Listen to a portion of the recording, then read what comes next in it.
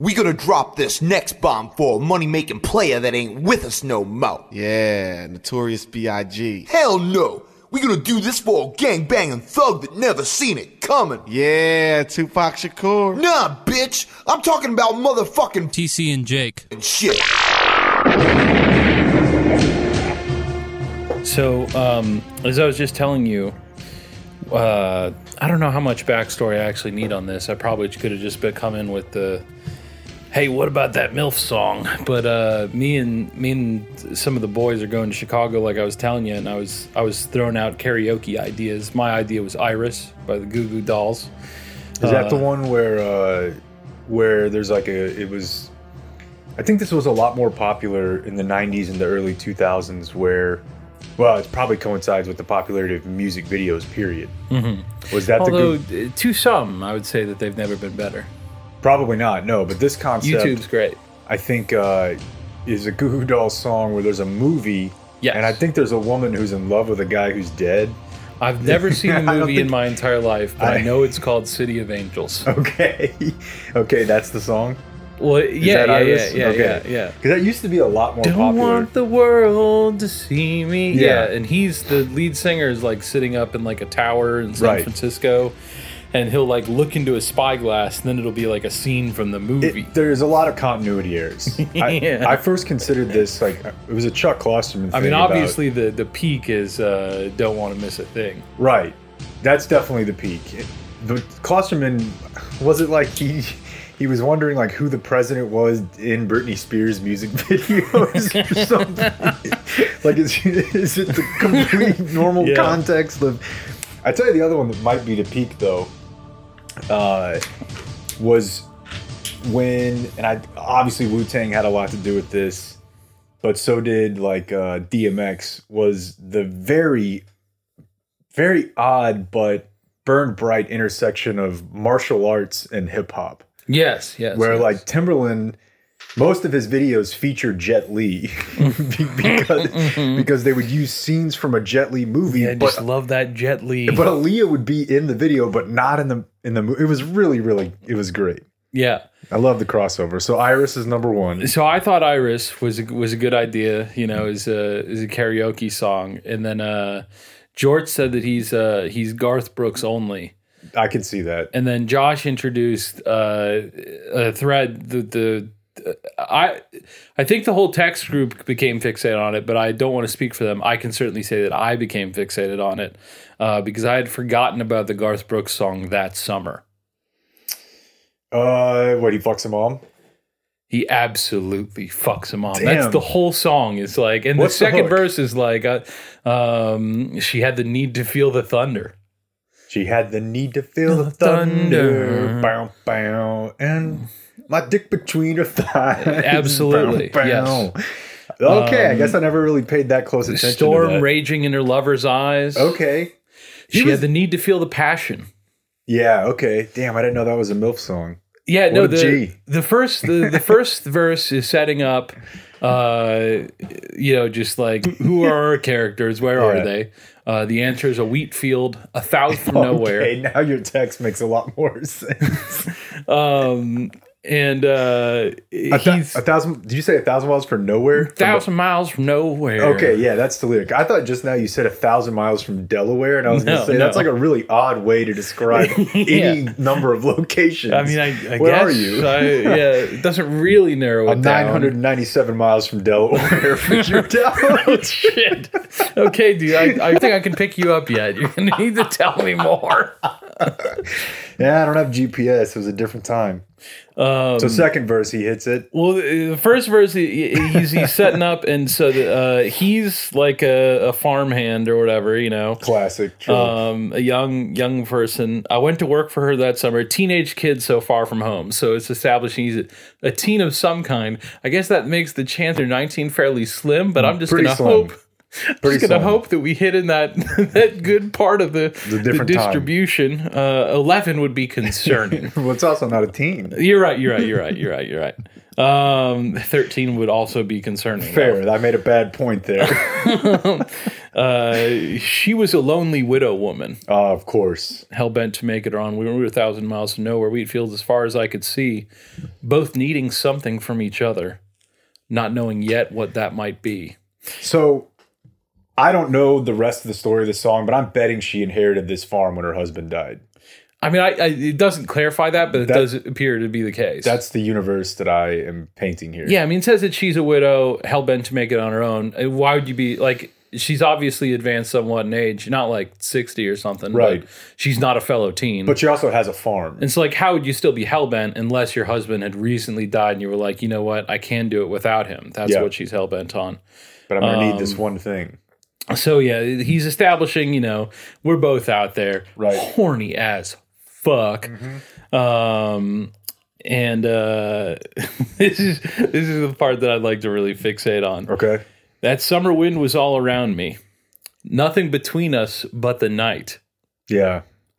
When I told her that I'd never, she softly whispered, "That's all right." Okay, yeah. So he's not 18 or 19. I mean, there aren't that many kids. I mean, you could make it. I tend to believe that Garth Brooks lost his virginity at like 19.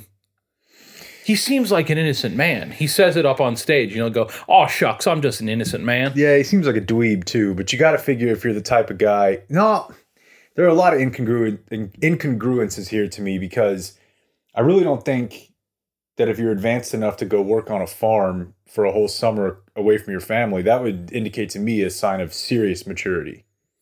Yeah. And probably a lot of puss leading up to that point. No, we're pretty explicit here. The no puss. I know. That's what it doesn't make a ton of sense to me. He must have been a one of one. Yeah, that's right.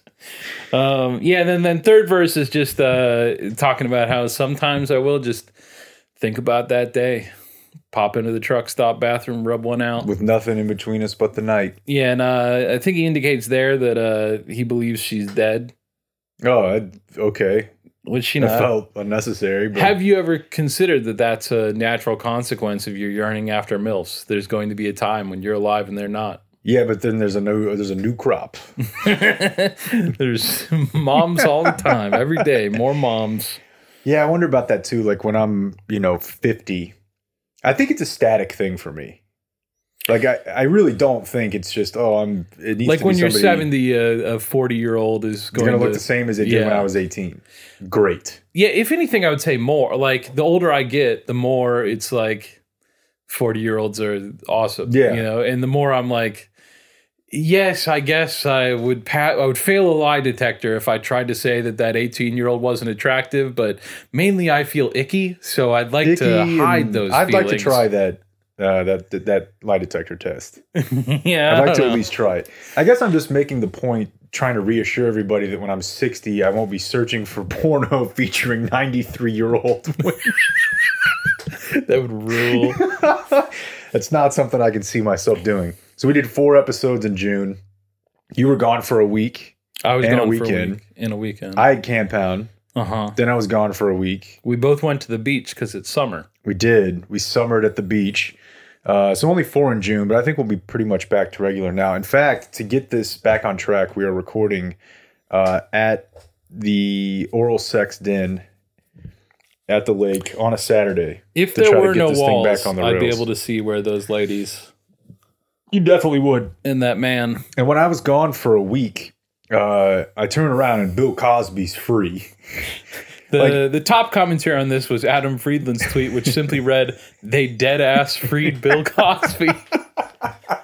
I mean, I was trying to think about this on the way home of the number of stories that if I had missed for a couple days and then found out about, on Friday when it happened on Tuesday or Wednesday, ranking how, what the hell I would have been. And it was tough. What if you saw him at a gas station on your way back? What you were happened here? Holy fuck, he's out. And I call the authorities and I'm like, we have a fugitive. No. Pull up Twitter. Pennsylvania Supreme Court. He's out. He had right to Gulf Boulevard. In my head, I was trying to come up with stuff, and the only events that I wanted to play the big chess game down in Galveston. I've never done that. Have you seen it? I've seen pictures of it. Yeah, they got a park down there. It's got a big Harry Potter style chess game. What a waste of real estate. I couldn't come up with anything that would have been more to me than like geopolitical events.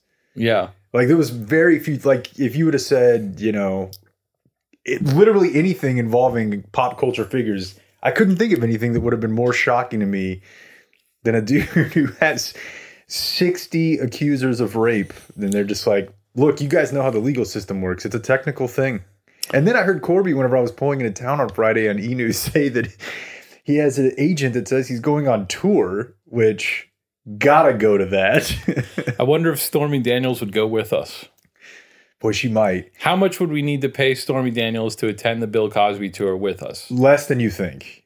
Yeah. But it would probably be like, that's one of those deals where you have to donate the equivalent value of the ticket to like a survivor fund or something for the clear. Yeah. Everybody does I guess. that little swerve. And then what happened with Dan Snyder? I don't think we have that kind of audience. It's not about the audience we have. It's about the audience we don't. It's like, this is a podcast that specializes in paying DJ TJs for Cameo and going to see Bill Cosby. So what happened with Dan Snyder? I literally don't even know yet. I don't either. I thought I would want to know before I had to, get on the radio. He named his wife like co-CEO. I saw that. And so I don't know anything beyond that. But whenever someone like, especially someone like him, that's like, known shitbag, names a female co-CEO, I just assume that, I thought he got fined like $10 million. This is a pre-synth marshal as opposed to a post-synth marshal. Okay. I don't know. Yeah. You might know. I don't keep up with Redskins The news. NFL fined them $10 million once they completed their review of everything that had already been public. Or maybe not all of it public, but that being the impetus. So this is the time when he's doing his... All right, so I might have had a secret DVD set to pour some sugar on me, where some women who didn't know that they were about to have their naked titties shown to a 60-year-old man. So that's what he would do at karaoke too. That's so unoriginal. Yes, he's not digging for Goo Goo Doll. I doubt that he picked Ghost it. Movie songs. The part of this I really like thinking about because it is like somewhat alluded to in the thing is I don't know that he like. I believe he indicated that he wanted the video, but I doubt he like laid out a soundtrack or who even knows if he came up with it. It seems like the kind of thing where a guy who like his whole thing in life is to be a lackey of Dan Snyder, that he would go to Dan and be like, hey, I got a little something special for you, boss. Which poses the question, would you rather be a guy who personally selects pour some sugar on me or be a guy who is perceived by a lackey to think, boy, this guy's a pour some sugar on me guy? Great question. No good answers. The other thing that I heard happened, are you good over there? Yeah. Okay. The other thing that I heard happened, because everybody wants to talk about critical race theory, TC, CRT. Mm-hmm. But at least ever in the Grapevine parking lots you go to. That's right. Too many three-letter abbreviations these days, I think. Yeah. I would. That's why DJ TJ's so harmonic, but like, come on, we got AOC and CTE and MFM and all that stuff. It's just too much. MFM. And look, begrudgingly. That's why you should go for the 4-letter CFNM. That's right. CFNM or CMNF, the classic age-old question that explains our political divide. Mm-hmm. And begrudgingly, I think we both said, okay, we will allow schools to possibly pose the idea that American institutions for hundreds of years, all the way up to now, have played a part both implicitly and explicitly in creating the divide in outcomes for people of different races. I will allow that. I don't even think that like... I'm getting sidetracked here. That's clearly what the debate that is actually being had is over. But I don't think that that's like what critical race theory means. Well, like I think it's a pretty specific like fucking philosophy major pedantic bullshit. I don't mean to call it bullshit. I think in another life I easily could have been a philosophy major. I think all of it's interesting. Is that higher or lower than TD Ameritrade or whatever you're. I think it's more likely that I'd be a philosophy major than a VP at Merrill Lynch. Okay. Yeah, I mean, one of them I have full control over, more or less. There's so many Like, companies. I made it into college. That's then they true. let me do whatever major I wanted. Yeah. Whereas, I mean, it's just the classic who you know thing with Merrill Lynch, you know? Yeah. There's so many companies that I only barely know what they are because of football. Yes. I'm like, TD Ameritrade. I don't AIG. know. Not a clue. I'll never know. Not a once. clue.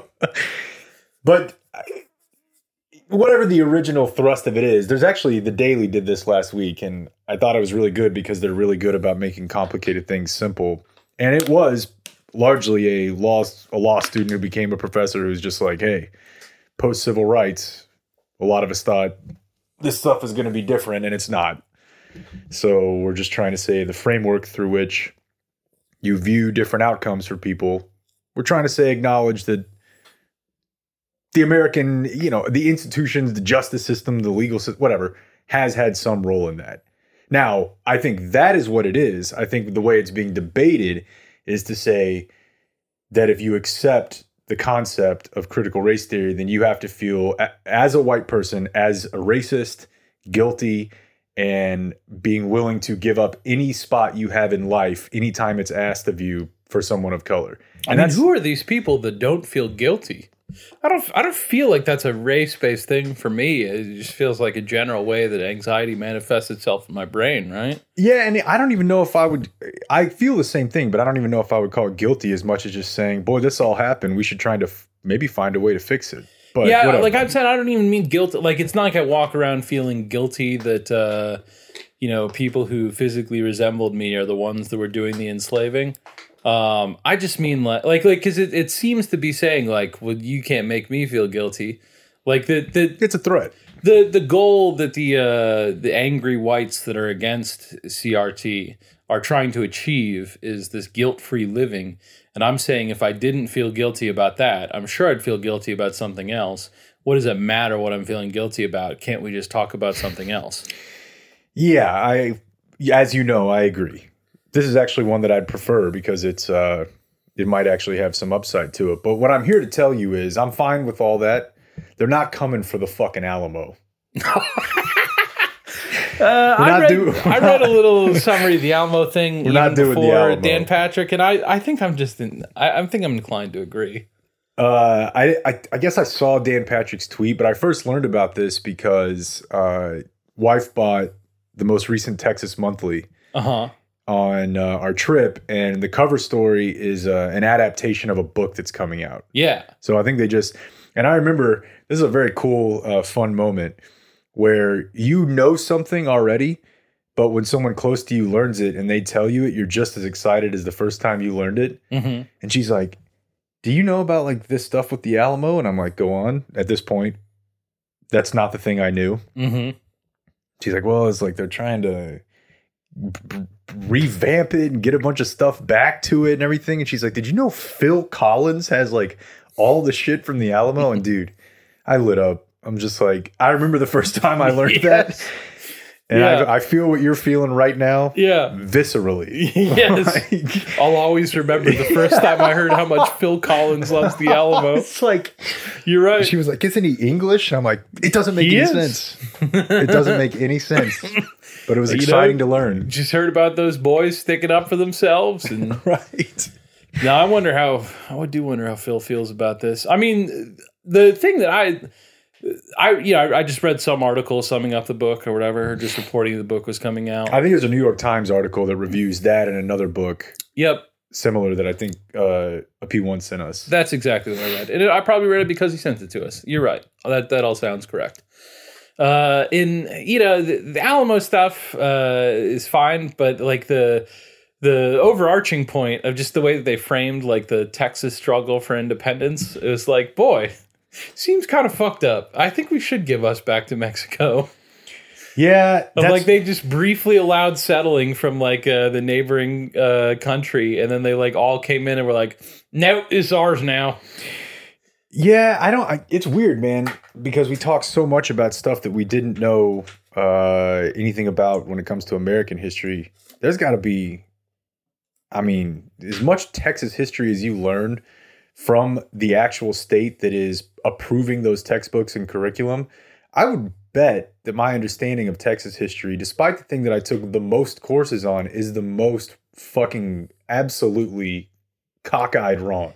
Yeah, yeah. It's gotta be. And just like reading like one paragraph summing up the Mexican perspective on the Texas independence struggle, I was kind of like, yeah, I guess all that does make sense. Hadn't occurred to me before. Yeah. It's a new perspective I'm just now taking in, but I find it undeniable. Well, I'm and gonna I don't choose know, not dude, to read whatever. it. Like, fucking, what claim did Mexico have to it? You know, like, Yeah, how is anything anyone's? I guess.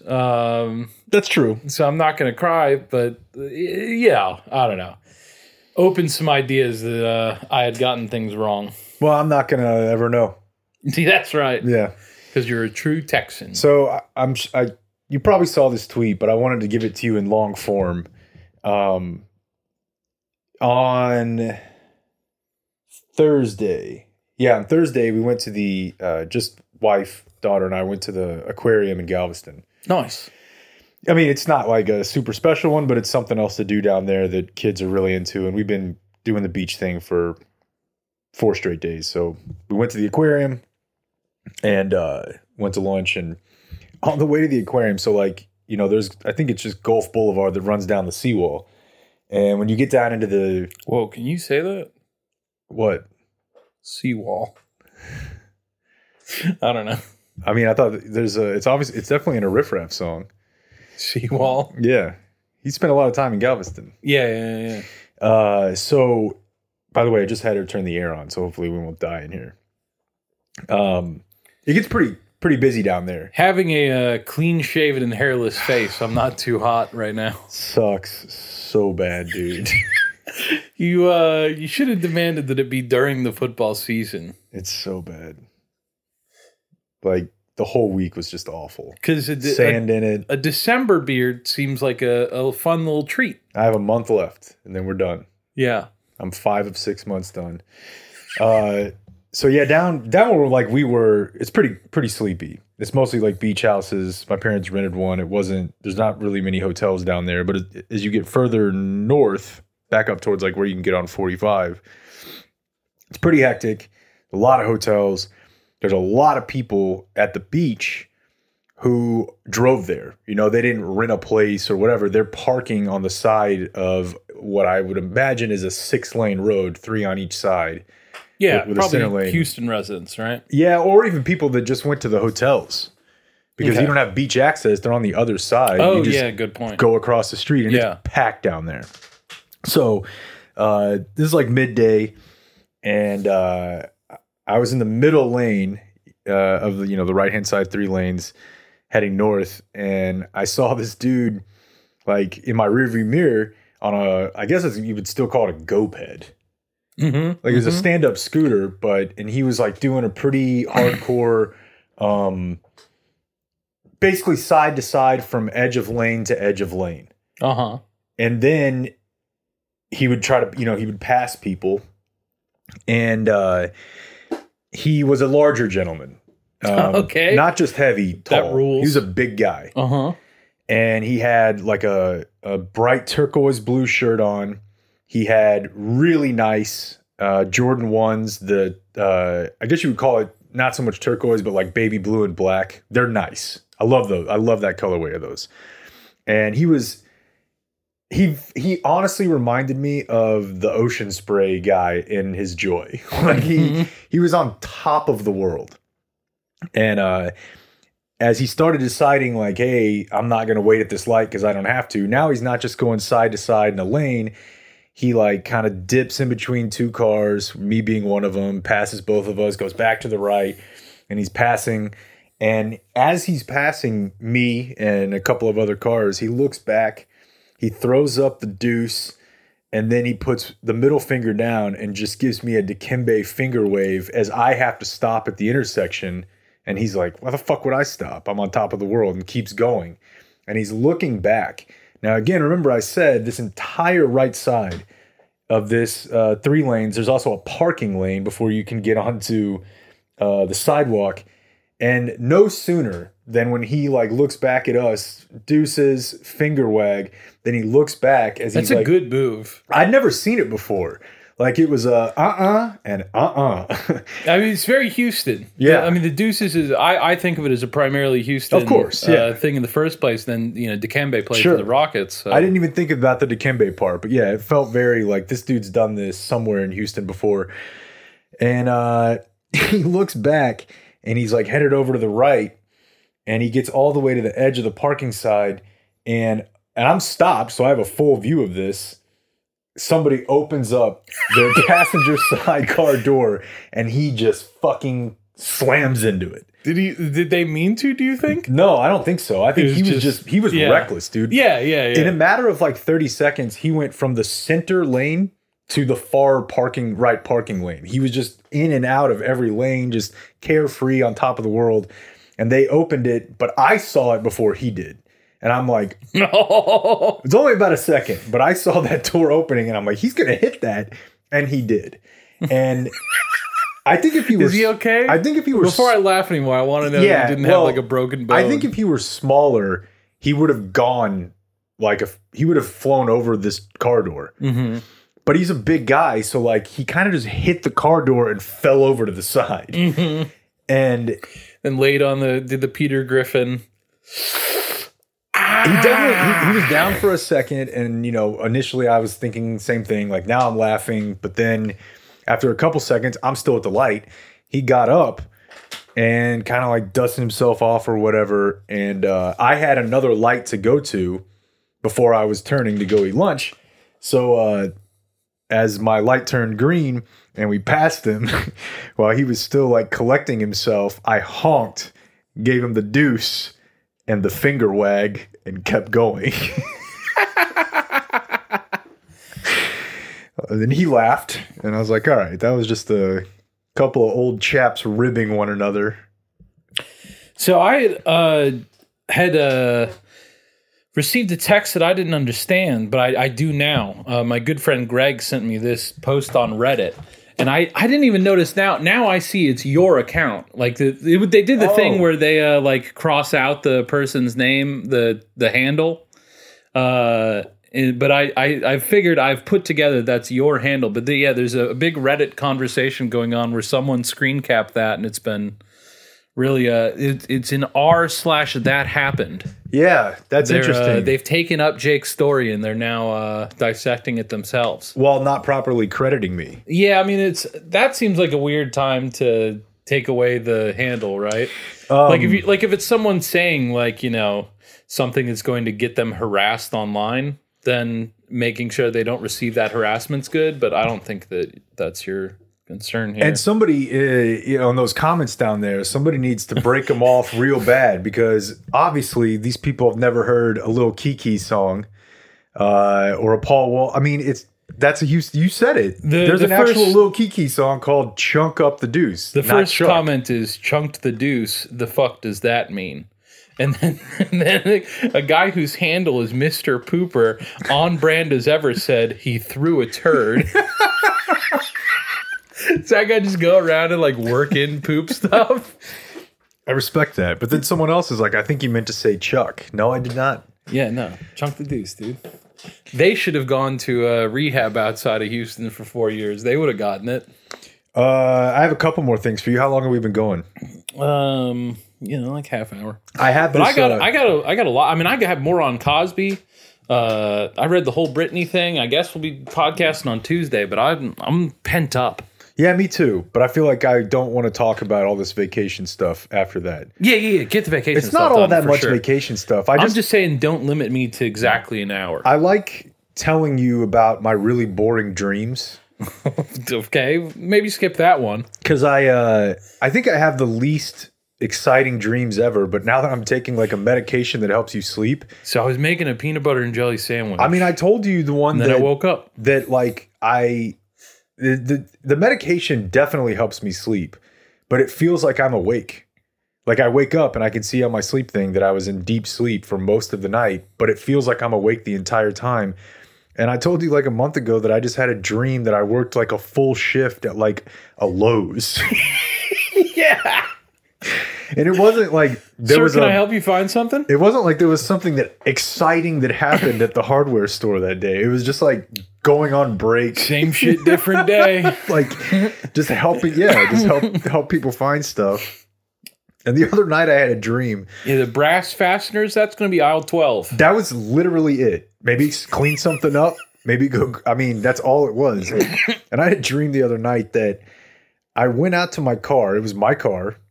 Although it was in front of my parents' house, which was like one of those weird dream things, but it was my car very clearly. Mm-hmm. Except in what I surmised was a prank. Someone had put like the steering column and everything on the passenger side. Classic prank. And I was like, shucks. They got me again.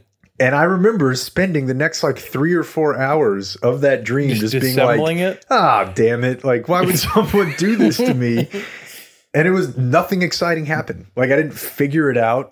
There was no payoff. It was boys just like, just won't let it. Well, yeah, dude. There's not like a director, a screenwriter of your dreams. No. Hey, Act 2 needs to be a little tighter here. But usually you would like then drive off a cliff or I don't know. I think most dreams are just kind of like that. Something that has some like, why is this happening? It was well, just like at the point that someone else is telling you about theirs, then yeah, something has to have happened. But I think lots of people just have these normal ones and just don't mention it to anyone. But I think certainly a lot of times not record it for posterity. There's like other weird stuff where you're like, and then my dead uncle was there, and for some reason he was married to, my 3rd grade teacher, and nothing like that ever happens in mine. It's just like really mundane, minor inconveniences that I didn't have to just sort through. That's not a minor inconvenience, dude. Well, it was just like, maybe I got other people drive like this in other I've done parts of the world. one day of driving in Britannia, and that's that aspect of it, like the fact that the steering wheel's on the other side, is much, much more difficult to overcome than just staying on the other side of the road. Yeah, I would think so. I would absolutely. I mean, I know now. Because the other side of the I know now.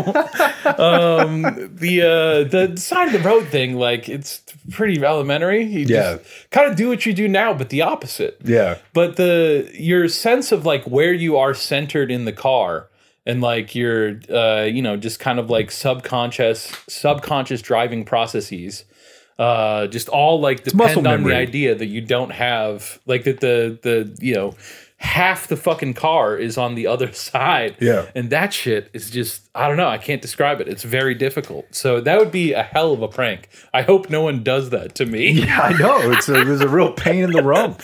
I just think when most people tell you about their dreams, you're like, you're not going to believe this. Like, that would be the best jackass ever. Yeah, it really would be. People are like, fucking Phil Margera's got his car on the other, got his steering wheel on the other, but it's his exact car. I mean, how would you even do it? I don't. That part was very dream-esque, but it's like people are usually like, I want $1 million, but I have to live underwater and all this. Like, those are the dreams. I'm just like that. I don't even need to hear about that. But I have. Yeah, that one's some of them are too interesting. Some of them, it's too interesting, right? Ergo, boring. Yeah. So what happened with Cosby? Like, the DA lied to him or something, and now he's out, and so I don't even understand it, and I don't even really want to. But I went ahead. I decided I'm going to be a serious big boy about this one, and I read the court opinion. Oh, okay. And it's a little bit, I mean, it doesn't get to a state Supreme Court without being a tricky case, right? Like, there's reasonable disagreements on both sides. People I respect have made the other side's argument. And I want to be clear, I wish that Bill Cosby were in jail, and don't press me on this too much. I don't think that we should just like throw people in jail willy-nilly. But like in this specific case, I don't really care about the specific means, right? Like, I think that Bill Cosby getting out is a bad thing, right? Yeah. But what happened was in 2005, this woman brings the allegations that Cosby had assaulted her. It had happened a year ago. He's Bill Cosby. She had no physical evidence. So the DA who is, it appears, a bit of a shitbag. Like, you remember whenever like people left and right were like, fuck no, I won't defend Trump in his impeachment trials. Like, high profile lawyers who like love big cases. This guy was stoked. We're like, I'm not doing it. Yeah, and this is one of the guys who was like, oh, I can do that. So he's the DA in this county at the time, and he determines that he's not going to be able to prosecute. Like, that he just doesn't think he can win a conviction, and he thinks that strongly enough that he just doesn't think the charges are the right avenue for them. So he goes to Cosby's lawyer and tells him what he's going to do. Like, he has a conversation with Cosby's lawyer about it, and then he puts out a press release.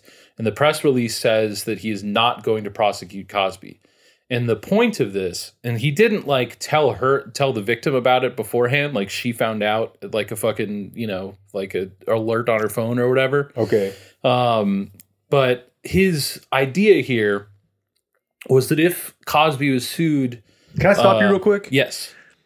Hasn't there been some, and it might have stemmed from the Cosby thing, but hasn't there been some momentum behind doing away with what you just described?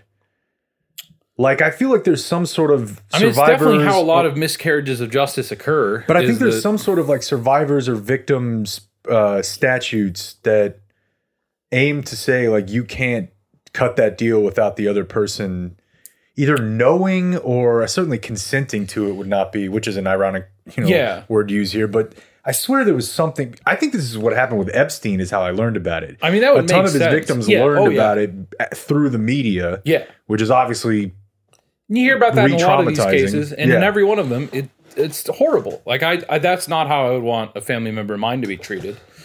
Okay. But yeah, so the DA's thinking is that if he releases this press release saying that he is not going to prosecute Cosby, that if Cosby is sued in a civil case, it's a redundant sentence, then he would not be able to plead the fifth. He doesn't have to worry about incriminating himself if the incident has already been declared by the DA as something that is not going to be criminally pursued. Okay. And then Cosby gets sued and doesn't claim the fifth. He doesn't, and if in other circumstances you would think that he would. Like, he has, the American system allows him this protection, except in the case that he can't be criminally held liable for this. And so he answers the questions, without pleading the fifth and just gives straight answers. And it's not like he says in the depositions, like, hell yeah, I raped her. It's just a lot of stuff around. Like, it's the sort of thing whenever you see a sworn statement from Bill Cosby and like compare it to her statement that you're like, okay, clearly someone's lying and it sure looks like it's him. So this all happens. Then whenever Cosby's getting heat, let's all not forget, because Hannibal Buress did a bit about it. Yep. The people go back to the judge in the civil trial and ask, can you unseal those documents, those depositions? And then on the basis of those depositions where he did not plead the fifth, the new DA, who has replaced the old guy, comes in and says, hey, that all seems like enough to prosecute criminally. Like, we would like to do a criminal prosecution. They do. He's found guilty. He's sent to jail. And what the state Supreme Court is saying is that they had entered into an agreement that they would not prosecute him, that can't be undone by this later DA, because he only said those things in the deposition because he thought he was under this agreement. Now, the other argument is that it's kind of, how do you define agreement? Like, this is one conversation between the DA and Cosby's lawyers where he doesn't say anything like, I swear that Bill Cosby will never be prosecuted for anything. It's not like it's just this press release, If they wanted to make it an explicit agreement, they're both lawyers. They should have written something and signed it. This kind of like fucking willy-nilly, like, I'll just do this and then we'll call it good. Should that stand? And is it important enough to like throw out justice for this woman on the basis of this? And so I don't know. It's pretty it's a complex question, right? It's not complicated in the sense that no one can understand it. I would hope that everyone can understand it after that explanation. But it's like, I don't really know where to fall on it. But like, it does seem to me like that all of the actors here, like most specifically Cosby, he was acting like he was under that agreement, right? That's the only way that they got the evidence against him that they then later used to convict him. So the part that I have a question about is the civil case that resulted in him providing testimony and not waiving his right to the Fifth Amendment. Was that just for one woman? I think so, but I'm not positive. I think it's just that woman sued him, the Temple University basketball player. And that's the one that he ended up going to jail for in the criminal case. Yes, so yes. Is there seemingly a pretty good chance that he's going back to court? I mean, I think that just the statute of limitations on the other ones was expired and there wasn't like a clear way around it. And the other part that's very strange to me about it is, even though it kind of seems like he got boned, it's very odd to me that his defense now, at least publicly, not his like lawyer's defense, but his defense through his publicist and through spokespeople is, I've always maintained my innocence and knew that's why I would eventually be released. Mm-hmm. But in fact, you're being released because you admitted to your guilt and did so under the auspices of innocent. The Pennsylvania State Supreme Court is not saying he's innocent. But that's what's weird to me about it is that he seems to be doing the head in the sand thing of like, hey, I'm getting out because as I've always said, I'm innocent. And very clearly he's getting out because he said he wasn't innocent in the wrong circumstances. Yeah. Which is an odd, I don't know that I would feel better if he said like, actually they lied to me. Goalposts anyways of like that his like explanation for all of this is that like he and her like fooled around some and that she was fine with it, which like that's not sticking up to the image. Like his entire fucking career is dedicated to admonishing people for far less. So he's a shitbag and fuck him. And I didn't know this before the Hannibal Buress bits, but it is a bit odd that, I mean, he literally had a piece in his sets about drugging women. Yeah. So I'm not saying people can't. In front of people being like, I love to drug women. And then a bunch of women were like, I was drugged by him. And then we're all like, I don't know. Hard to say. Yeah. And so, I mean, I'm not saying people can't rehab their image. I mean, just look at like Fieldy, for example. You can become something that previously you weren't. But it is funny that you become America's dad after you had comedy bits about, you know, the Spanish fly drink. Yeah, I wonder if he'll break those out when he goes on tour. Just the ultimate chuck the deuce finger whack. The crowd's just going wild when he says whatever the first line of it is. I don't know. I don't have the bit memorized, but like it used to be the case that you're a touring comedian, you would know like the line from the album. They'd start into it, and you'd all be like, yeah, right. And how fucking surreal would that be? I mean, He certainly feels as untouchable right now as he ever has. No, dude, I think he's been touched. Yeah, but I mean, he kind of won. Dude, not in any way that I would be happy about if I were him. The rest of his life, people are going to be like, there goes that fucking rapist, which they should, because he is. Man, I tell you what, though, and I heard... For the first time in my life, prior to like what... When did this start? 2015, 14? Something I'm just like saying, that. I would not right now trade places with Bill Cosby. Do you know how like few times in my life that has been true as a percentage? Okay, that may be true. And I think I would agree, but I was getting back into town on Friday and I heard Bob and Corby talking about this, and Corby was definitely willing to say it and Bob wasn't. Corby called it, like the OJ factor. That, dude, I mean, I guarantee you a considerable number of black people of a certain age do not believe a single one of those women.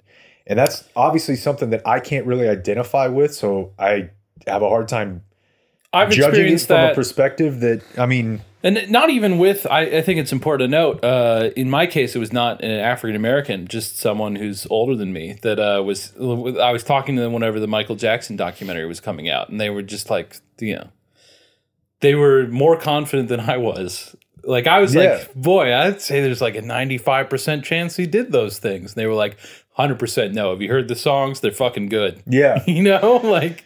Yeah, but I mean, then That's how some people are. when you introduce the racial element of people Yeah. who are culturally significant and in a positive way for a community, obviously that has some level of impact on the way that they're perceived by some people, and it a lot of times breaks down, on racial lines. So that's why I'm really interested if he does actually hit the circuit. Whatever, dude. What There the- are lots of instances of fucking white culture attempting to tear black cultural figures down. I would say So, more like- than there are of not. Yeah, so, So, fucking. I get it, but I also think that there's got to be a significant Just number having a of people. blanket across the board policy of I'm skeptical of. Yeah. I don't begrudge anyone for that. And then if you look at somebody who was as, picturesque of a familial unit, just by his last name alone, like he represented family, Yeah. you're probably going to go a long way to protect that person. OJ, that one felt like more of a backbend. yeah. So You should save Britney Spears we should save Britney Spears because I want to hear about this dog killer. the dog. Oh, yeah. I don't know how. I don't have a lot to Okay. tell you about the dog killer, but this was a couple weeks ago. Oh man, a couple weeks ago and I missed it. Yeah, no, it wasn't while you were on vacation. It might have been while I was on vacation because I only caught the tail end of it. I think that the tweet that I saw, I think it was Liz Brunig being like, well, obviously I'm too late to this dog killer story, but here's what I got. And I was like, dog killer story? I want to hear more about this. And it might have been a day old.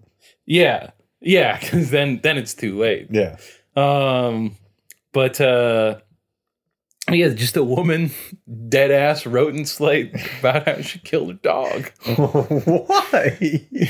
Why? It was It's like a Kevorkian type thing? during the pandemic. She adopted a dog. It does happen to be a beagle, which I also own a beagle, and just it constantly bit everyone. Like it bit her, it bit her boyfriend, and there was no way to predict it, no rhyme or reason. And she tried to get it placed somewhere else. And over the course of that, someone involved in the process was like, yeah, so no one wants your fucking deadly Vampire. animal. However, we do have a solution we suggest to people in this kind of thing. How about you just kill it? Who suggests that? Someone it was a the shelter? adoption agency or whatever. It's as she's attempting to get it rehomed. Someone's like, okay, so we don't have anything good for you, but you know how people put pets to sleep? Well, you can do that if you just don't like them. Why can't you just? And that's exceptionally unfair. She's clear in the piece. She likes the dog very much. But I don't know what I would do. Because she definitely turns this into I'm writing about this to remove the stigma. And I would say, based on the reaction, it did not appear to me that society was ready to remove that stigma. I don't know that I would call that. They seem pretty happy about the stigma. I mean, to me, that's such an out of the playbook notion that I don't even know if it qualifies as a stigma. Stigma is around hey, I'm trans and I would like to be treated normally, and society still has a stigma about. I want to murder my dog. I knowingly murdered an animal I adopted. I think stigma looks at that and is like, keep me out of this. That's I've got a better insane. PR team than to allow my name to be attached to that. Why don't you try to get it trained? No, she's clear. She tried very hard to get it trained. Had a lot of training ideas. Did you not go see the dog? Huh? Did you not go see the dog before you brought her home? Or we're like, I have ooh, no I don't idea. know. Oh, but I mean, I think that she did. It's a cute. They have a picture of the dog in the article. It is a very cute dog. They should do a And, before and after. Really drive things home. Do you know? Oh, Jesus, dude. The piece is about her killing the dog. so Don Hughes, the Twitter personality. He's Canadian. I don't think I do. Socialist politics. I don't think I do. Well, this one might be. I don't see. The thing is, I don't know if it was a joke. He's got. It's kind of like whenever Hipster Runoff used to say something really serious, and you're like, okay, that's hilarious, because it's serious. But I don't know if he was joking. Because he posted the picture of the dog that was included, and he was like, "This is the dog. I just wanted you guys to have a face to attach to the jokes you're making." And I'm like, I don't know if I'm supposed to be laughing now or feeling bad, unclear. That's a special brand of internet comedy right there. But my favorite bit of content around it, this is the headline. The person had made a couple edits based on news this week. So I just want you to read that and tell me if you can detect which edits they've made, which words they've changed around. Okay, obviously they changed the dog's name for Donald Rumsfeld. Yeah, just read the thing. When Donald came home, subheading, just before Christmas, I adopted Donald Rumsfeld. He was adorable and violent. I found a resolution many choose, but few acknowledge. That headline is funny even with the dog's name in it. That was another aspect of the article, is that she found like a support group and claimed that this was the internet is alive with instances of other people being like, yeah, I killed my dog and I feel pretty fucked up about it. How'd she do it? Took him to the vet and got it euthanized. Okay. Yeah, no. I don't know why, but in my head I was like, take a bucket and or fill it with water and then get a smaller bucket. Anything. Okay. Yeah, I guess I have a couple questions about this. One, the fact that the vet would just do it. I've never actually personally as an adult had to do that. Euthanize animals all the time, right? I know, but I assume they ask for some questions about, like they see that it's in poor health or they see that its quality of life is dwindling. Most of the time the vet is the one suggesting it, right? Like that he looks at the dog as like, come on, we got to call this. Right, and that's why this one seems... She's like, can we call it? To me, yeah. No, he's 5. No, I get it, dude. I don't know, dude. I do not in any way want to offer my full-throated support to this woman. Not with the Cosby thing. You've already done enough. But I don't know what I would do if my dog were constantly biting people. It sounds like a situation where there's no good options. I'm not saying that's the one I would pick. I'm just saying that I can acknowledge that it looks like a tough deal.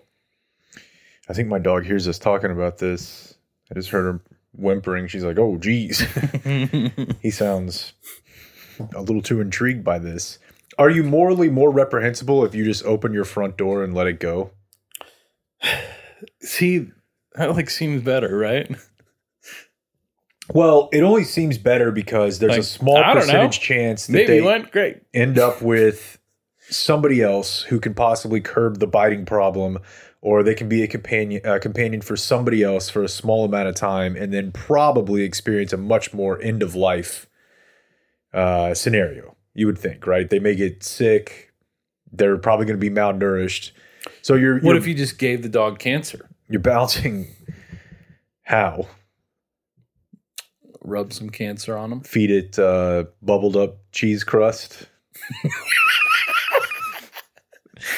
Oh, one of the great. It's an all-time hit of mine that we probably don't play enough. Did you just think of that yourself? It was so long ago that I don't recall, but I'm struggling big time to find out another way that I would have at 7, 8 years old, probably 9 up until 9 or 10, come up with that. You liked the part of the pizza with the bubbles. So I do. You told your brother that it gave you cancer so he wouldn't eat them so that you could. Yeah, and he was young enough that I don't think he ever realized that I was not developing cancer. Like, if he really bought it, which he did enough so that you got the pizza, how is he not like slapping them out of your hands? Like, no, bud. I don't remember that, but I definitely remember. He accepts that we do have to eat all this pizza. Someone's got to do it, cancer or no. He would eat around it and leave it for me. I remember it really working when we had a babysitter. I don't remember ever doing this with my parents. Yeah. But I mean, you feel like a 15-year-old over there. They're like, yeah, I don't know, maybe. Could be. I would love it if I was babysitting some kids and one of them was fucking pulling hijinks. So this is my last thing real quick. And I just thought of it because of the leftover pizza angle. So we both send our kids to a school now a couple days a week where you have to pack them a lunch, right? Are you lunch pack? Yeah. Are you packing lunches? Someone certainly does. Okay. Well, that is my charge most days. On Tuesdays and Thursdays, I got to get the waffle and the berries ready, and I got to get the lunch ready. And it typically consists of a peanut butter sandwich, strawberries or raspberries or blueberries, and like a cheese stick, something like that. Mm-hmm. Maybe a couple crackers, but I think they get crackers at school, so I typically don't put those in there. And it occurred to me week before last when we were gone, I'm like, how come I can't just put some leftovers in here? I don't know why not. We had something left over that she liked. It was like black beans and rice. And I was like, you know what? Why not? Like, why can't you bring, what does it say about you as a parent if you're like, you know what? She likes pizza. So I pulled apart 2 pieces of cheese pizza and I put it in here. And I think that should be something that should be normalized. And then I started thinking about like going to school as a kid, junior high, even into high school, how much better it would have been if you could have taken leftovers to school. Because, I'm pretty sure my mom did send leftovers. Well, the problem seems like a thing she would do. Is you couldn't access a microwave. Yes. Which is necessary for most leftovers. And I was never really like I see all the like Twitter threads about nostalgia for school lunches. I was not that into school lunch. And it wasn't because I was like rich by any means. It was because I fucking love sandwiches and chips. Maybe with a little piece of fruit in there. I didn't like any part of it. I didn't like when my mom made it because my mom makes things that taste terrible across the board. It's a sandwich. And I don't know, dude. You tell me you can't screw up a sandwich? Go have her make me one right now. She's like 20 minutes away. I might need to try that because outside of buying like the meat that's too cheap, but which I didn't is like a the big school problem. ones either. Yeah, I was not. French Our bread school pizza stuff was shit. I could do okay with. The nuggets were now, okay. when I got to middle school, the middle school was across from a Domino's, and I think it was like 2 days a week. They would just bring in a bunch of Domino's. To middle school? Yeah. How like you had to buy it. By like, the slice? Yeah. Damn. Yeah, yeah. What a fucking nice racket to just buy 20 Domino's larges and sell them by the slice. Like, I would love to see the books on that. I know, right? Because if I'm Domino's, I'm making the money there. Like I'm saying, okay, well, if you want us to deliver to this school, a large is $25 and not $13. I don't think so. I think the school's got the leverage here. Domino's is happy to sell those pizzas, and they're selling them at face. Yeah, and bulk too, so they can just like get rid of, they don't have to nickel and dime a bunch of deliveries. It's not like Domino's is getting screwed here. That's true. The school's definitely... Because the school also made their own pizza, which fucking blew. I didn't mind some of it, but I don't have... But it's not like they were just without pizza. So Domino's didn't have much leverage here. Yeah, I guess that's true. I don't have the nostalgia for most school lunches that I see people like on Twitter having. I really liked having a sandwich and chips. I loved it. I liked Fluffernutter. You can't eat that for lunch. I love that I know what that is now. But so my idea was, over half the meals my mom made for dinner, I was really into.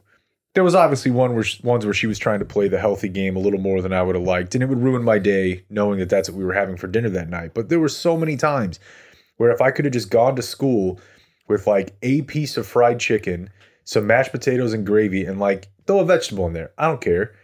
If I could have heated that up at school a couple days a week, my life would have been so much better.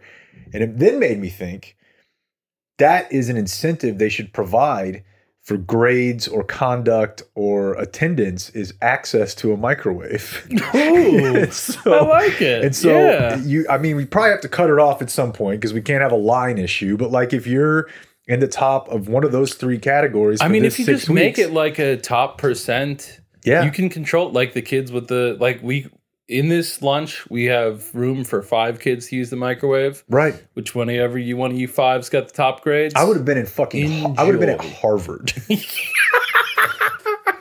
You want to talk about TD Ameritrade? I would have grinded harder for that than anything I ever have in my life. Just could have run Obama's campaign. Just the concept. Just offered this. Easily. The concept that I could have taken half of a Domino's pizza to school the next day and heated it up for free. I just can't tell you the levels of grind I would have put forth for This school. does appear to be clear proof that administrators are not trying hard enough to get the most out of these kids. No, I'm a Freakonomics guy. I'm just over here looking for ways to incentivize behavior that are tangible. Because instead what they would give you is like some dumb fucking coupon. I'm like, I don't have money. Like, you're going to send me home with like a buy one, get one Pizza Hut coupon for my parents. Possibly that entices them to buy it more likely than if they didn't have the coupon. Or it would be like 2 rounds of free putt-putt. I'm like, I don't pay for it. Yeah. It's all free to me, bud. All of this stuff. What do you think? None of it matters to me at all. But if you could just provide me to that teacher's lounge microwave a few times a week. God, could you imagine how great it would be? Like the reading off of the names. Oh, dude. And then like fucking the Vietnam draft, like trying to the reverse of just don't put my name in there. Whenever they like, come into the class, they're like, all right, come with me. And you just get to walk down with the other kids, high five into the teacher's lounge. Dude, and I would be walking back through there, just letting everybody smell the piping hot fumes of lasagna from home. Not the lasagna from the school, from home. That would have been stuff. That would have been special huge. recipe. No, I will not give you the full Britney thing here because we have gone for about an hour. Hold on, let me see if they're up real quick. Then maybe we can. Hold on. Is she up? She's not up. We can keep going. Okay. I don't know for how long, but then I do have another story that I need to tell you that we could end with. Well, I mean, it's not that long a story. I just don't want us to end up with no content for next week. I mean, I've got a lot of content. I can see that. Got it pent up. But yes, I mean, you know the general details. It's all been clear for a little while. I do think that we need to launch a companion piece to So They Got Away with That, Huh? I think I'm tentatively calling it So the Crazies Were Right on That One. Oh, like Chris Crock or Chris Crocker?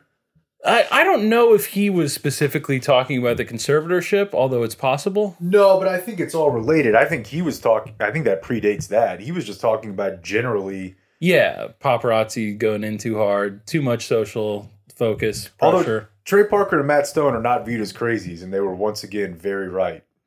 Well, I don't remember their... Oh, dude, that episode where Britney blows her head off but still has to perform with half of a head. Oh, no. And at the end of the episode, they basically like harvest her for the next...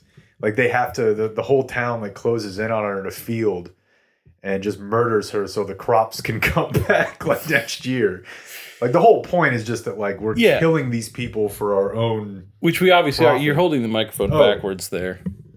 See that light, if I would have seen that light. Yeah. But yeah. Yeah, so, I saw the documentary. I just mean like the people who started like the Free Britney podcast or the Britney Instagram podcast. And stand outside. Like at the point that you're looking through her Instagram being like, I think I see messages here that she's trying to whatever. I don't know. I don't think that the first time I heard about that, it wasn't like, look at these idiots, but it wasn't like, well, I'm sure that they're 100% right. And at this point, definitely not. It seems as if they were far more right than anyone who was in the middle about it. But yeah, so she just gave in open court testified about the conservatorship for the first time. All the previous court proceedings had been sealed and not, the public couldn't see them. And, I think that most people probably heard this, gave an impassioned recap of her feelings about the situation. And it seems awful. She's being enslaved. Yeah. Like she's a slave living in America in fucking full view of the public. Like whatever, like if she's not safe, who's safe, dude? Is there a ruling done? That part I'm not positive about. Because I just, my only update on it was Megan read a tweet and then I was like, it sucks. Because the tweet that she read was that the judge was like, no, conservatorship needs to continue. I think it was set to expire in September. And I think that the judge said, keep it going. But she has to go back every 2 years or something, right? Yeah. Because these they're not supposed to go on this long. Oh, see, I thought the deal was that they were set up to make them almost impossible to be overturned. I mean, I guess both could be true. It's the kind of thing where full life and the people making the law, I believe, did not intend for them to go on like this. So that's why they have these renewals and stuff. But in practice, whenever the person the the main person the judge is asking, like, so is this person able to go and do this? Is the person who's the head of the conservatorship. Like, he's picking the lawyers who are evaluating her. He's controlling every aspect of her life leading up to those evaluations. They're controlling what medication she takes. They're controlling everything about her. So, like, IUD thing was super. Yeah. That Super she was saying that she would like to have more children, and that what her will is unclear at this point, right? Like she was very clear about her will, that she wants to have children, but like it sounds like that there's so many things that they've told her that she has to do that she just kind of doesn't. You know, if they told me, you know, like if I were a woman and they told me to put an IUD in, I didn't want to, like, you know, but if then I don't think I think I would fight hard against it, right? Like, I think that it'd be the kind of thing where it's like, you'd physically be like fucking punching nurses and shit. But, you know, she's just had this shit like this happen so many times that I think that she knows what the consequences are, and is just going to go along with it if they ask her to, because one of the things that she detailed in there is that during, like, I think that it was the part that all started with, she talked about an incident where she was training for a new tour and was doing the choreography basically by herself. And there was a move that the people on her team wanted her to do, like a dance move, where she was like, nah, and she didn't say like what about it she didn't like or whatever, but she was like, I didn't want to do it. And so her like talent management people were calling her psychiatrist and were like, she's not taking her meds, she's going crazy, there's something wrong with her. And like, it was all just a naked ploy to be able to make it so that she didn't get a say over what fucking dance moves that she was going to do or not do in this show. And again, it illustrates like the dangers of how these conservatorships can continue to go on. Is, you know, who are you going to trust? The person, like, you can hear Britney's story, but we all know about her. Yeah. Or you can just have me, the responsible adult, tell you that I saw her not taking her meds and I saw her doing crazy stuff. So, but yeah, so I think it was today, I read it this morning, Ronan Farrow and Gia Tolentino in the New Yorker wrote a long investigation of the entire thing that certainly went over the stuff about, you know, her statement in court, but also just there was her manager immediately prior to the conservatorship. It seems like a lot of the goal of the conservatorship was to get her family to make it so that she couldn't be around this dude anymore. And, you know, I don't know. He doesn't seem like a great guy, but I also believe that adults should be able to associate with whoever they want to associate with. I mean, he's definitely no K-Fed. And, you know, so he definitely That's where things really went south, is when she left him. Well, it literally is. It's a lot of the stuff, like in the article, the way they frame it, is that most of the extreme behaviors that people, like the cutting of the hair, the attacking the paparazzi's car, that all of those were immediately preceded by disputes over custody. Yeah. That she had 2 children with Kevin Federline. She would go and attempt to, like, you know, the court told her that she could have 4 court supervised visits a week. And like the court supervisor is quoted in the article, she talked to them, you know, fairly extensively and has some interesting comments about just like, it's one of the saddest things she's ever seen, you know, of like that Britney's a good person who has people around her that are making it hard for her to live a normal, stable life. And it breaks the court appointed person's heart. And yeah, but just like, so she would only have these visits. And I believe both of the times I'm talking about, she just tried to go and get her kids, you know, and was just told, no, mother, you can't see your children. And so she flipped the fuck out, and then which I would also do. Yeah. And then the managing of the meds thing was always, I mean, you can manipulate someone's behavior by saying they can or can't take this or that. Yeah, that's whenever she was describing that, because in addition to her description of it, Freddie DeBoer started a Substack a couple months ago where he talked about the medication that he is on to control his bipolar. and was That was a describing. wild thing. I'd never heard of that guy before. I hadn't either. Did he do something like wildly? Didn't he dox somebody or something? He accused someone of rape that had not, and Freddie was aware had not raped anyone. Yeah, that was weird. That was And one then- where I was like, so I guess people are saying I'm supposed to feel bad for this guy. Yeah, I don't know. I'm having a hard time with that. Yeah, no, I mean, I think that that was several years ago. I think it was 2017 that he did that. And the person that he did it to was like, go get help now or else I will. Like, I do have the option to report you. You are guilty of these things and there will be legal consequences from it. And if you don't go and get yourself help right now, then I'm going to do that.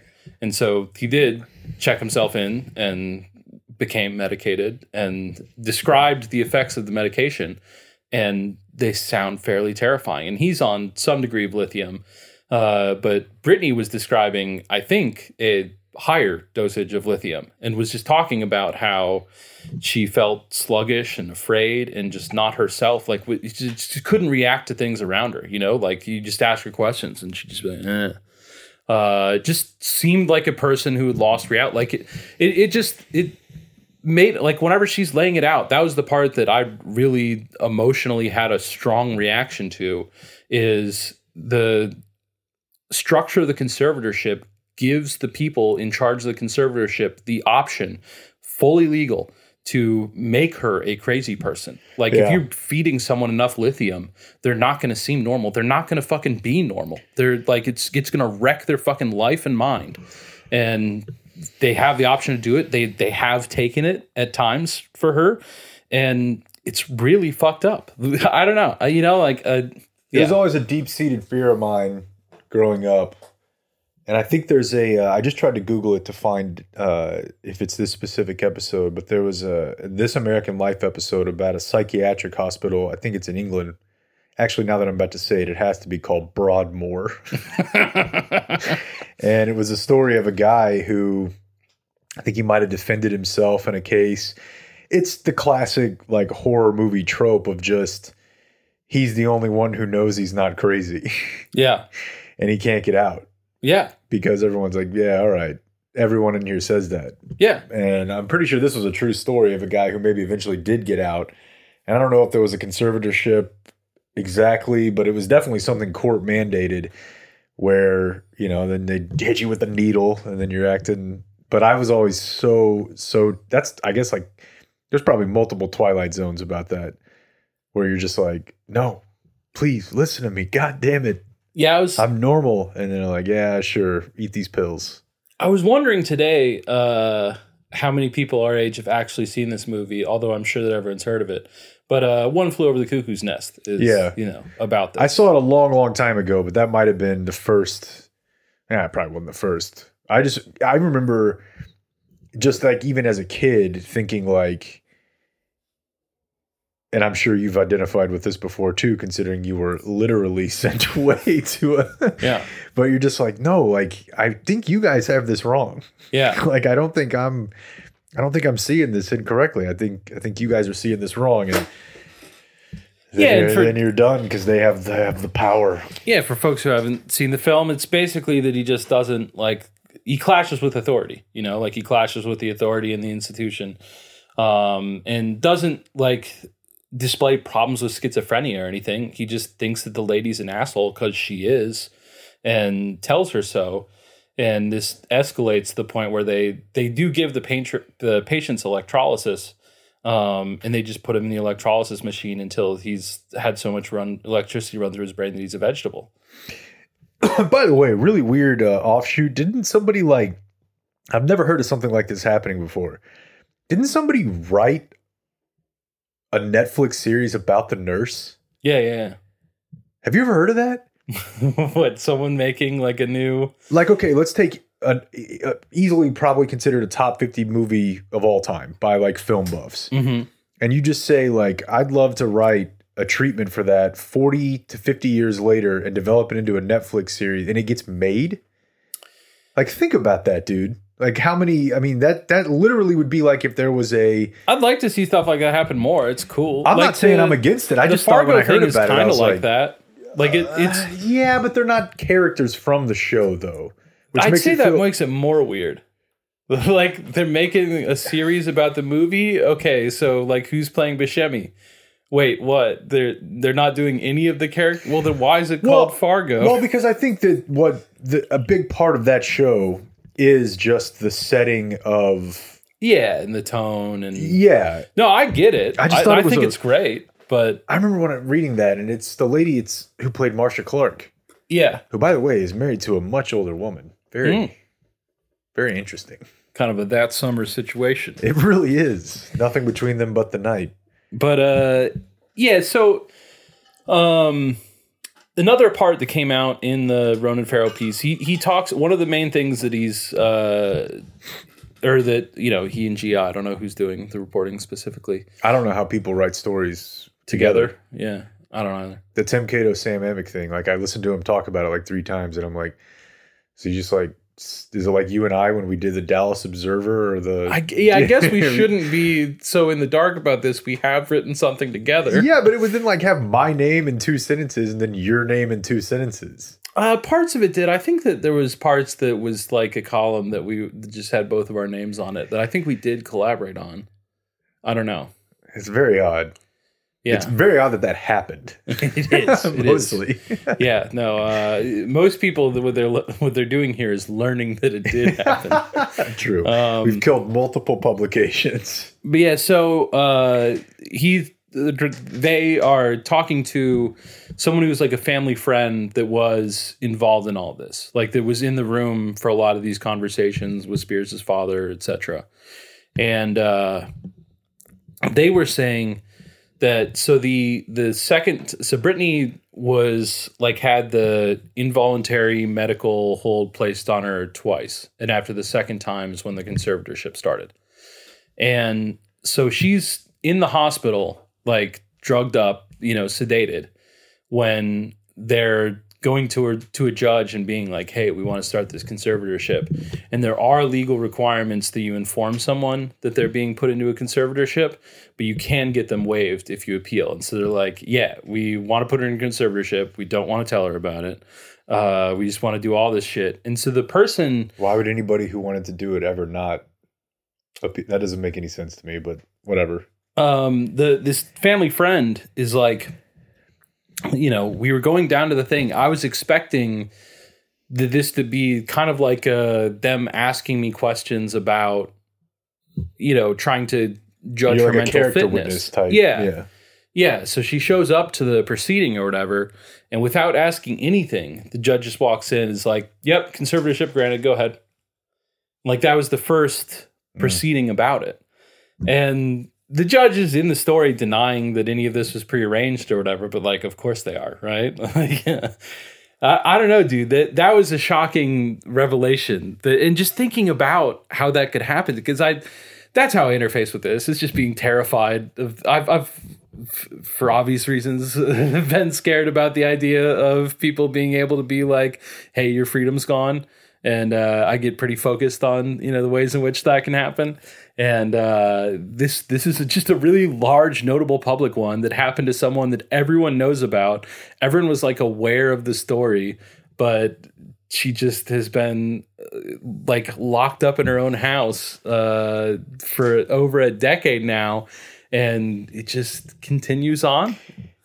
I would say the most likely outcome is that at some point there is an inflection point of court of public opinion, whether it's now, 2 years from now, and she does regain autonomy. It may be too late for her to have kids. It may be too late. You can't get that time back. That's the thing Eventually, I've been thinking about. It will turn. Like that was one of my main reactions to the story is like that it was dawning on me as I was reading how wholly incomplete that will be. Like if today they ended the conservatorship, there's people like she in her statement said that the people running this conservatorship should go to jail themselves, and she's fucking right. Yeah, like, and they won't. No, they won't. But like, it's just that there's also stuff about that her lawyer is a court-appointed lawyer. Yeah, and she said in the thing that he had never told her that she could petition to end it. So, you know, people have been looking at this and they're like, well, you know, Brittany's never asked to get out of this conservatorship officially. So does she dislike it? And she's saying that he never put that option on the table. And a lot of the stuff in the article is detailing times that she's attempted to hire other lawyers. And it almost always is a complicated thing where someone, like, she gets word out that she needs like a clean phone.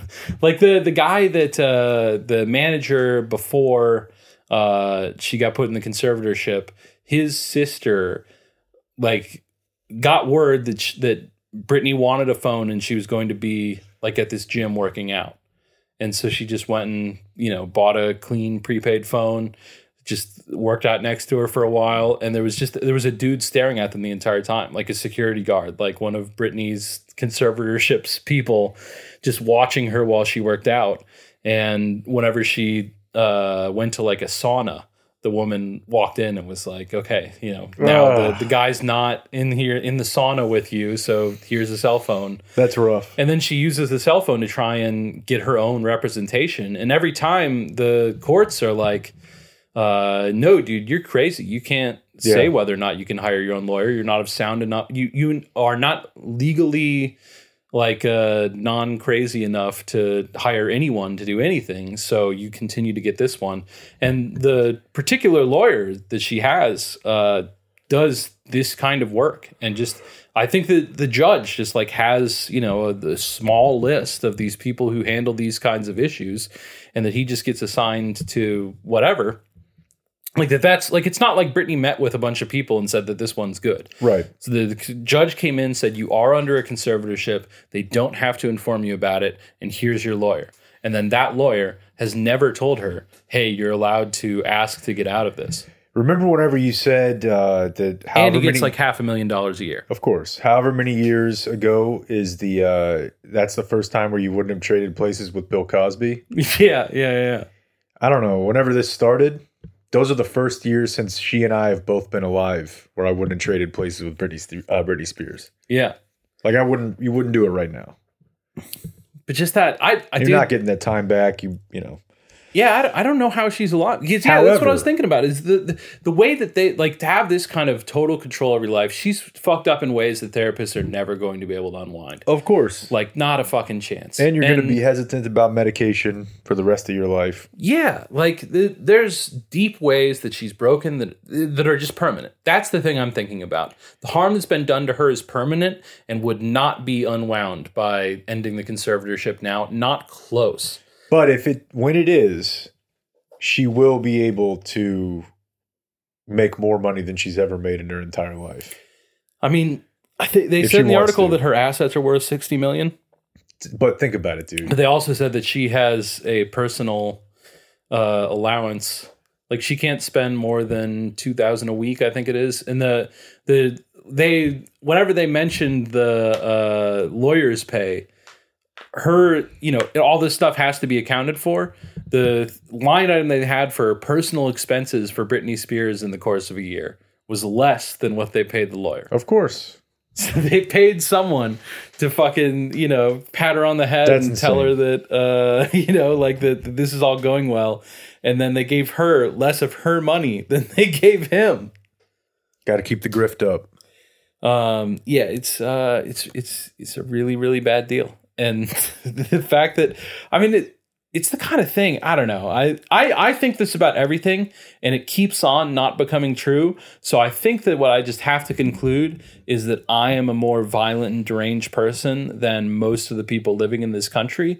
But it's the kind of thing where it seems to me to be inviting some degree of danger for the people involved if you don't do the right thing and end it. Yeah. Little like Brittany Bourne type situation where she's got a sniper rifle and I mean, dude, when I hear about this, I feel called to act. You know what I mean? Like I think that most people do. I don't think this is the kind of thing that we ought to tolerate. No, but you know, you need like a team of special ops guys. You need Seagal. Yeah, and I don't want anything like that to happen, so I hope they end the conservatorship, you know? We'll see. But yeah, so I do have this final story, unless you have some other Britney thoughts. I don't.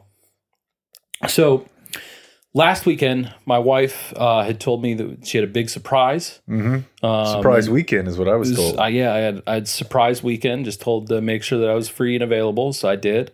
And it was the surprise was we were going to go and visit our good friend Justin, who's been on this podcast before, and they had secured really nice seats to the White Sox game. White Sox are playing the Mariners, and we were like fourth row, like third base side. Probably like a section up from the dugout. I saw some pictures. Yeah. And it was Electric. super tight. It was a great time. I tweeted a photo that you retweeted, so I know you saw it. Of just It was exhilarating. The guy in front of me had the big phone, big Big letters. font. Yeah, I call that the local sports anchor in DFW font. I've seen too many big fonts on press row at Mavs games. Yeah. I'm not even trying to read that, but I can. All of the people in my family, as a matter of fact, Big are font. over a certain age are big fonts, Sure. which I guess means it's coming for all of us. Of course. There's going to be a point where just I can't read it, and I'm going to have to be big font guy. Where there's like Terrifies me. There's like one word per line. Yes. It's like every text message requires like an entire, workout. At that to get point, I'm just through. going to have like the big iPad as my phone. Yeah, you might as well. But yeah, so the guy, the Phillies had said something positive about the fact that Aaron Nola had 10 strikeouts in a row. And he was giving him, so what, you bums, you lost. You should be embarrassed. So this is White Sox fan who is just scrolling Instagram, I assume? I think this was Twitter. Okay. It might be Instagram. It looked I don't like know. the Grom from You might be right. the format, but I didn't spend that much time on it. I didn't either. I am really into guy who replies to either pro sports team or news agency and doesn't do it in a way that is in any way ironic or funny.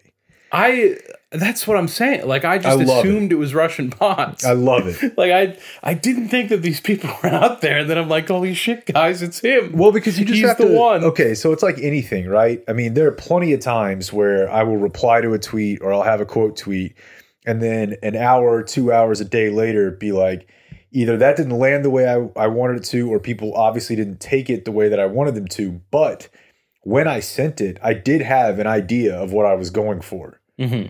I don't know what that guy has in that space. Like, does he think like that this will be plastered up on the Phillies TV in the locker room, and a lot of people will be really bummed about it? I think the answer is there's no answer. I don't think there is either, and I don't identify with that. He's the dog trying to get out and chase the car. Again, and I sometimes get out and get hit by the car, but I have an idea of when I get out, like what I'm going to do, and I don't understand. And I mean, look, you see this a lot more probably in politics than in sports, although I don't know, that may even be false. But even when fucking like Brooklyn Dad wants to reply to a Fox News tweet, Yeah. it's like, what do you think you know what? They'll probably shut down their operation tomorrow. There's just no way that any of those people are asking themselves the question, what do I think the outcome is? Yeah. It's just immediate response. Like, it's not going anywhere close to the floor you're talking about. The elevator is staying at ground level. So what, you bums, you lost. But yeah, so this guy, he's got his phone, and the primary thing he's using it to do is to keep other teams accountable. Okay, yeah, for sure. But, and I'm worried that explaining this verbally just will never match up to having the entire thing unfold in front of your eyes, so maybe you won't find this as funny as I found it. But he receives a text message from a friend of his elsewhere in the stadium. The friend is in a suite. And the friend says to him, "Hey man, Andy Dalton's in our suite." Oh, wow. And he includes a picture Okay. of a man wearing an Andy Dalton who is clearly not Andy Dalton. All right. Well, as they say, a lot to unpack there. I mean, as a guy who has a collection of Luka and Dez jerseys that I will wear to Mavericks or Cowboys games after a decade out of the jersey game, I don't imagine Sweet at Comiskey guy being guy who wears other sport from new player in town's jersey.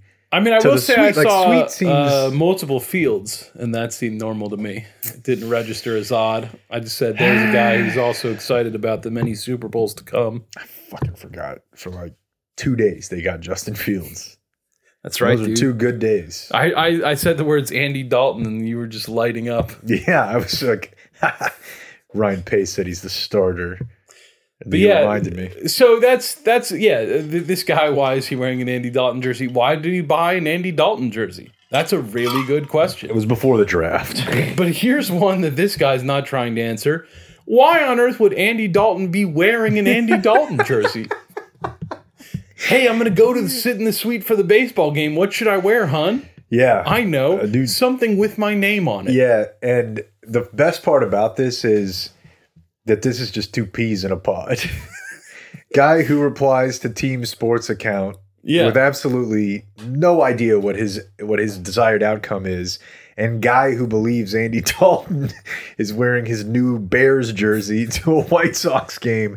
They probably grew up together. Like, they took it out and like looked at it a couple times and like passing it around between the 4 of the people together. Like, check it out, dude. Our boys with Andy Dalton. Amazing. Absolutely amazing. Hold on 1 second, okay? Yeah. We can cut this out if the baby's up. Or not. Okay. While we're talking socks, I got you this. Oh, you got me a little something? I got you a little something. We can take that 2-minute stretch there out. I had to wait till the baby's was up so that I could get in there. But it's bad kids who don't listen. It's from when Tony La Russa got all mad at the team. Oh, that's right. And it's got a little White Sox logo. The S is for bad kids who don't listen. Is the White Sox S? Yes. I think it was Tim Anderson who might have said that Tony said we're like the bad kids who don't listen. And I don't know. I enjoyed that phrase quite a bit, and then I saw a dude I know on Twitter making those shirts, and I thought that's beautiful. TC needs the bad kids who don't listen shirt. I really appreciate during this that. magical run of a dream season that I think they're up right now. Like you don't know. Well, I mean, I've been focusing on talking with you. Well, we'll be back with a couple episodes later this week. See ya. That's it for tonight. The high school special is next, so until tomorrow, for everyone who's been a part of this one, I'm TC and Jake. We do thank you for watching. Good night.